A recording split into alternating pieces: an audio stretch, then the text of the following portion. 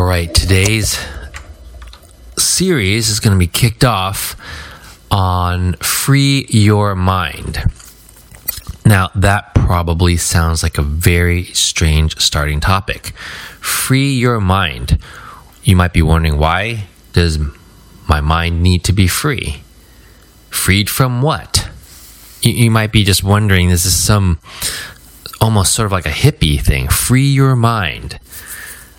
But what I'm going to say is, this is probably something that is far deeper and far more common, and yet it is very much a part of the Christian life.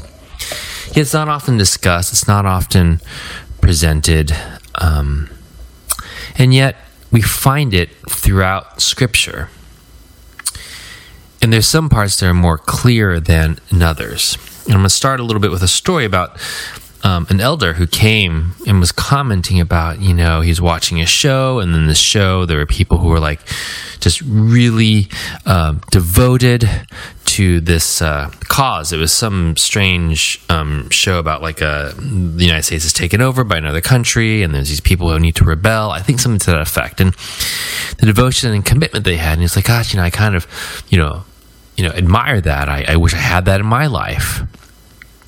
And in subsequent conversations with him, kind of asked him, well, how did you pick your career? How did you pick your path in life? And he had said, well, he looked at who else was successful and he copied them.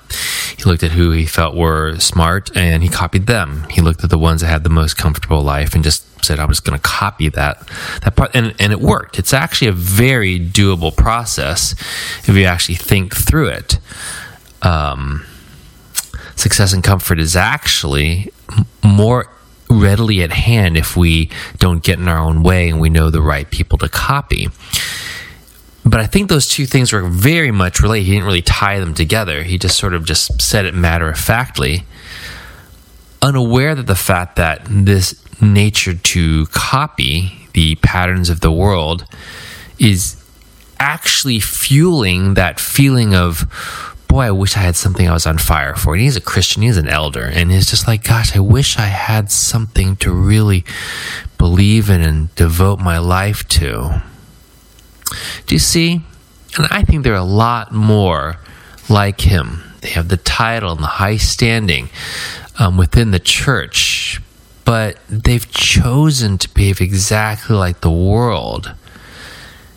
And yet, I think that conforming to the pattern of the world will suck the life out of you. If we know that the prince of the world is the enemy, and we're actually guided to not be like it, to not have a friendship with the world, shouldn't we be different? And I think the way that difference is becomes parsed in very, very small things.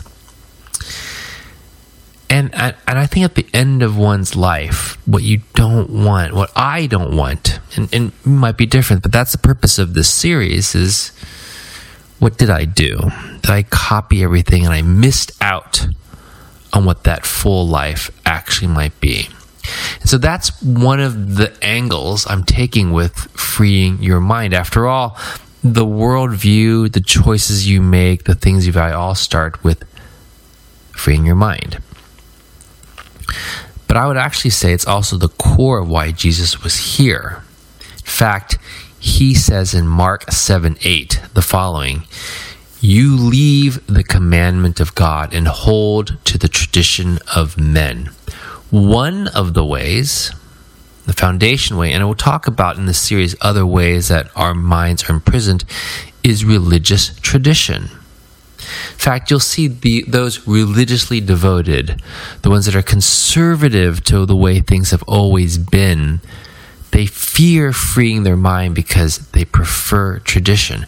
And tradition is not what Jesus wants from us. He wants us to follow who he is, to follow him. And he himself does not want us to be tied to a dead religion and